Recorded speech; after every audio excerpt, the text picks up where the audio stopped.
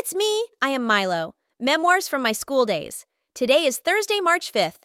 Today we had the most exciting art class ever. My dad said, "Sometimes, Milo, you can be a bit careless." In this class, we didn't paint. Instead, we worked with clay.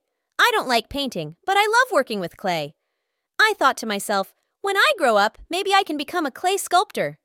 Dad asked, "Do you want to become a clay sculptor like Mr. Andy?" I nodded eagerly. "Yes, Dad, I'd love that." The art class began, and I couldn't wait to start working with my clay.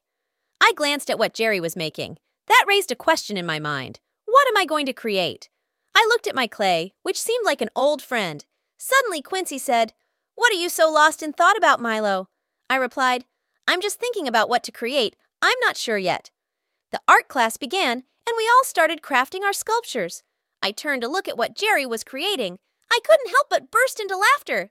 Jerry wasn't using clay. He was using a big piece of yellow mud. I chuckled. "Jerry, why don't you have clay?" Jerry chuckled back. "It's my mom's fault. She put my clay in my backpack by mistake, so I had to use mud from the playground." Ironhead joined in, laughing. Jerry's solution was hilarious. But that wasn't the issue. Ironhead should have had clay too. Jerry continued, "But I have a big backpack, and there's still something great inside. You want to see?" Dad interrupted. "Your story is getting too exaggerated, Milo." Jerry retorted, "People who smile too much may end up with a Transformers toy in 18 years.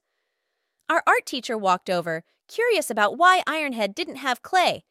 But Ironhead couldn't explain the situation, and he felt embarrassed. The art teacher suddenly realized the problem and said, "I understand now, Ironhead. You don't have to explain. Everyone, listen up. Ironhead doesn't have clay because his family is going through some financial difficulties. However, he still paid 1 yuan to use clay with such enthusiasm. Do you think this dedication to learning is worth recognizing?"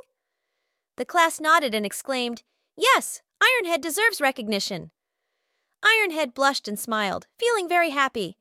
After school, I heard a familiar barking. I rushed to see and found the fluffy dog I met a few days ago. I was delighted to finally meet him again. However, I noticed that the dog had a few scratches on its face, probably from the wild cat. I felt sorry for the dog. Dad commented, "Where did your wandering mind run off to?" The dog was bleeding a bit, so I decided to take him home. Dad let me use a Band-Aid, and we gave the dog some of Dad's favorite canned meat from the fridge. Dad said, "Let's give this dog a name, Milo. Since he's been through so much, let's call him Kid." I agreed. "That sounds like a great name, Dad. Welcome home, Kid."